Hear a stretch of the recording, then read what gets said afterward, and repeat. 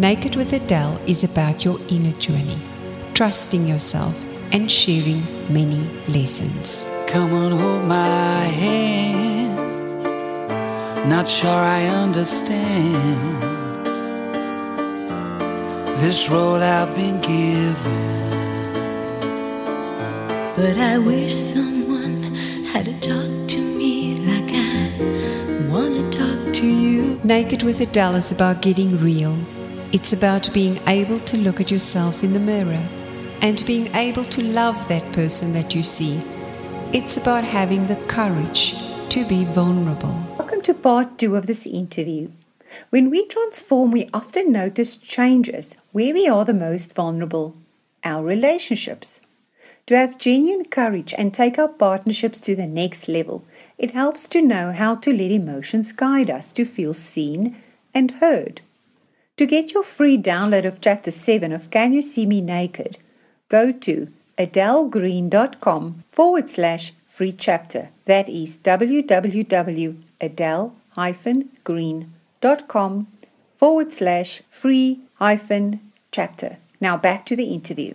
How does the divine feminine fit into your work? We always use all these practical words and there's a lot of people when they start connecting with the work who start talking goddess language or pop psychology or, spirituality and awakening, and they want to save the world. But the feminine has such a different frame of reference for everybody. For you specifically, how does the divine feminine fit into your work, Julia? Well, it's definitely founded on what I just shared, to tap into your soul purpose, living who you really are from that place.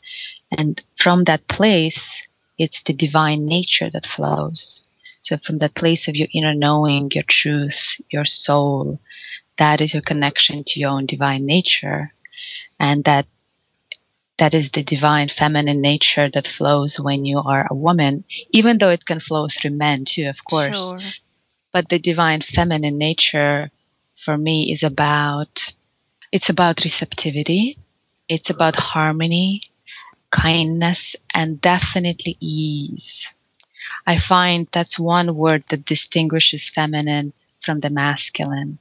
Because masculine likes to push and work hard and struggle, and that's the nature of testosterone. And nothing wrong with that. Testosterone has so much fun struggling and climbing the mountains and winning and competing. But when we are in our feminine, and when we are in our feminine receptivity, things come to us. We don't have to push our way forward. We relax deeply into our own inner essence, and then the world comes to us. And it's amazing when it starts happening. It sometimes feels like magic, like, wow. So things just come to you, and money flows much easier to you because you're receptive. You know how to actually relax and let it in. And that's one of the main things for me that it describes the divine feminine essence. Thank you. That's beautiful. I think I'm going to remember you. The one thing that distinguishes you for me from everything else is ease. That Yes. I'm going to completely associate you with that word, because I can completely feel it when we speak. Your energy is so magnetic, and charismatic, and it is and you completely embody that divine feminine energy. The whole time while I'm speaking to you, I'm like, okay, let it go, because the whole day is spent. For you, it's in the morning, and for me, it's like the end of a long day already, and everything, and I've been go. It's very much in my masculine energy today. So you completely embody that, and you completely hold that space. If I can be a little bit more personal, Julia, your dark night of the soul. Tell us about what was your dark night of the soul. How did you get to be here? I had a few different ones. The main one was when I burnt myself out by being too masculine, basically, by pushing too hard, right? I'm teaching now what I have learned through my own very difficult experience.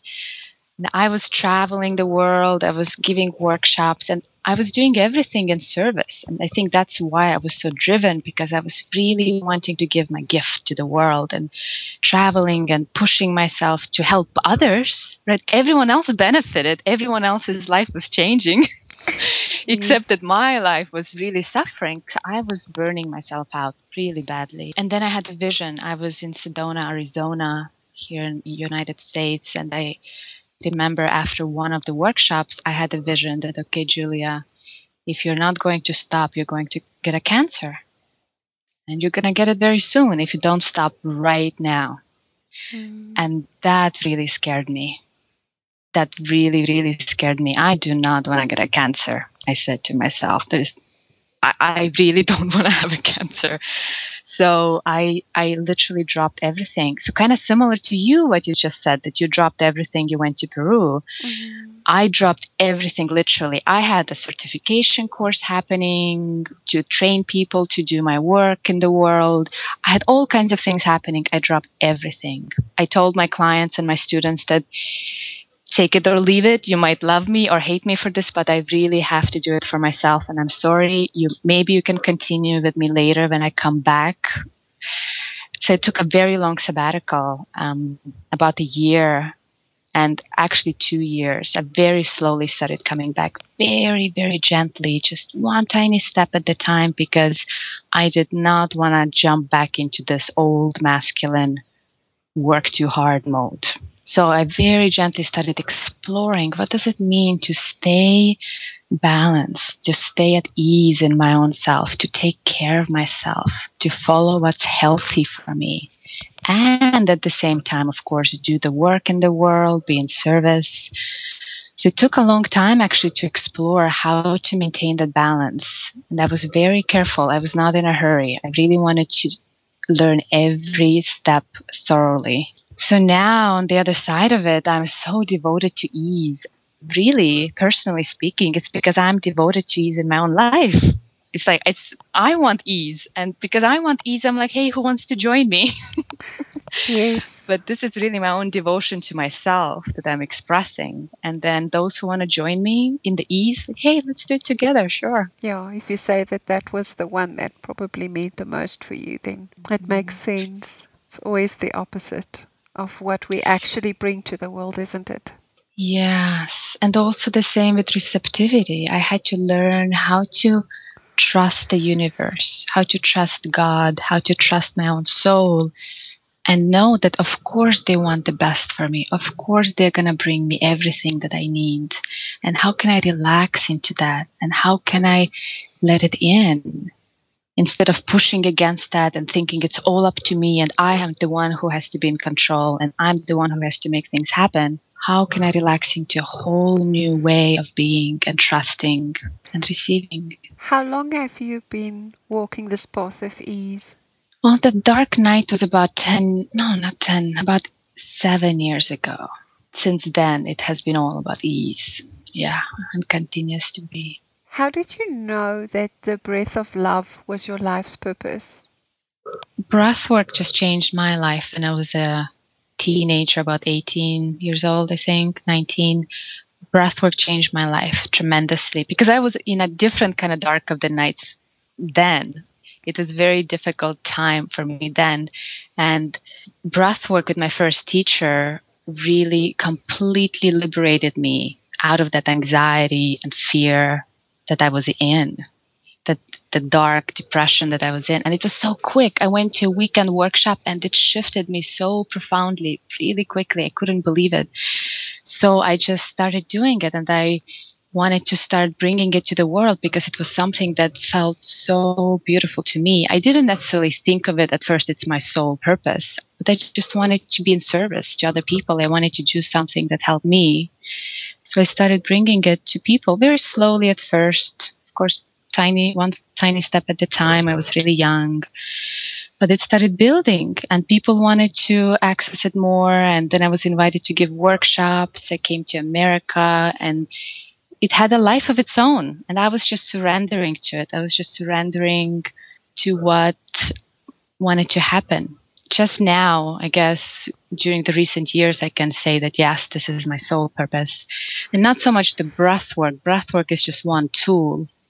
But my soul purpose is definitely to help people awaken, especially help women awaken to who they really are and what is their gift to the world and how easy can it be to bring their magnificence to the world.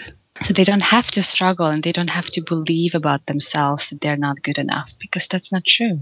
So it's a little bit in a way where the energy just flowed there and you followed and it synchronistically happened. And it was more a recognition than an initial absolute knowing, and that's it, and you set off to do it like the masculine way in the world. Yes, and intuition is the word there. I was definitely following my intuition since as long as I can remember, like what feels intuitively right. And that's actually a very big part of the divine feminine essence I didn't get a chance to mention. That's a very big part I teach, is how to follow your intuition. That's where the power of the feminine is. Yes, that's also where I find a lot of the people that I work with have a lot of questions around that. That's what they want to know. How do I reconnect? How do I know? How do I trust? It's so hard to learn to trust. It is hard, and it's a practice, and it really helps to have a guide. So I'm happy that you are helping women with that, and I'm helping them with that, because that is the key. That's where all your answers are. Yeah. Sometimes I like to work with people who already do a lot of self-development, and sometimes that can be to your detriment also, because you think that you can do some things, but if you're going to be stuck somewhere, you wouldn't even know that you're stuck. And it's easy to fall into orbit with emotions working in a certain spectrum, and that's where you get cut off. So having somebody to help you, to guide you, that's really important. And to choose a person that has already been there. They're already there. Yes. Because then they can take you there. One of the tips my first teacher told me about intuition stuck with me, and it made sense, is that intuition is the irrational voice. It usually doesn't have any logic to it.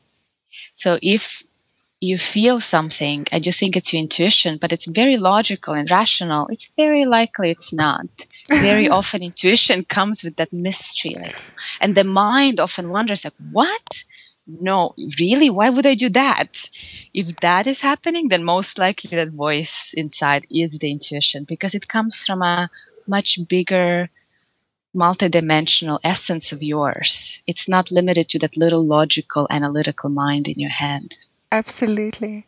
And that's also the hardest bit at the beginning, is to learn to trust it. It's only afterwards when you think, I should have done that. I knew it, but I didn't do it. Yeah, learning to trust the divine feminine. That's often where a big part of the work comes in. And where you need that switch and that guidance and that support. Somebody who works from their heart space and, I'll help you along. I often have clients who say to me, and it's just like months or years after I've seen them, they'll say to me, you're like a voice in my head. And I laugh because one doesn't, you don't always realize in the moment when you work with somebody how much they let you in. Do you find that when you work with people, Julia, that they need to know much about you? Or do they just feel at home with you, like there's a resonance before they work with you? What is it that they respond to you? Do you ever get that feedback as a teacher? I often get the feedback that, yes, they liked my energy, and something about my energy felt very safe to them.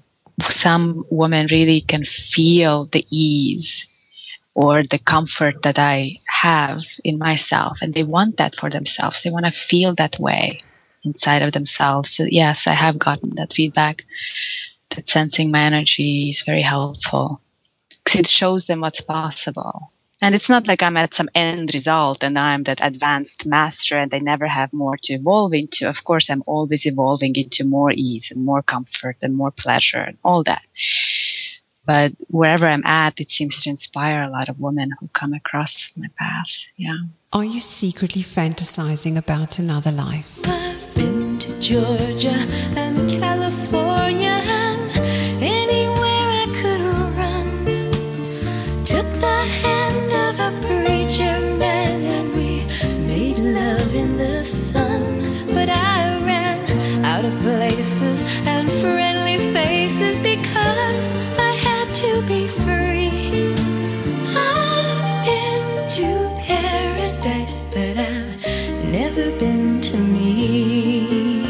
Naked with Adele is about your inner journey, trusting yourself and sharing many lessons. Come on, hold my hand.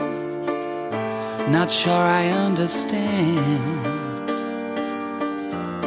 this road I've been given.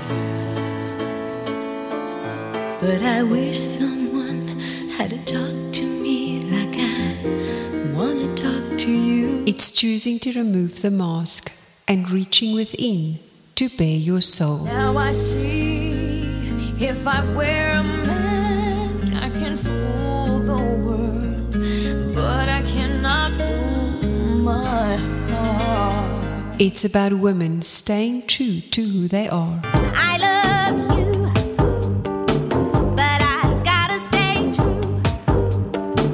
My morals got me on my knees, I'm begging please. Naked with Adele is about getting real.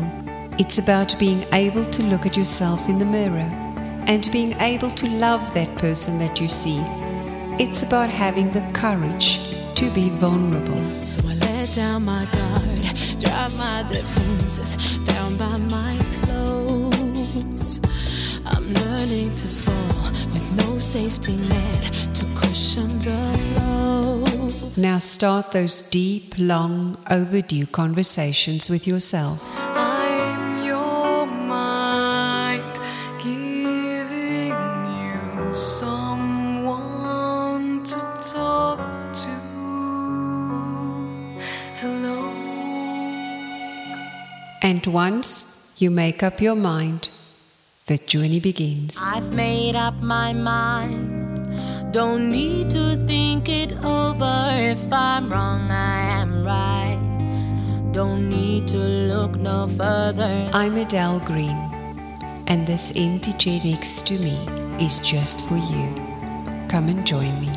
Register for your membership free to get this show and many resources at www.adele-green.com, or you can tweet her at Naked with Adele.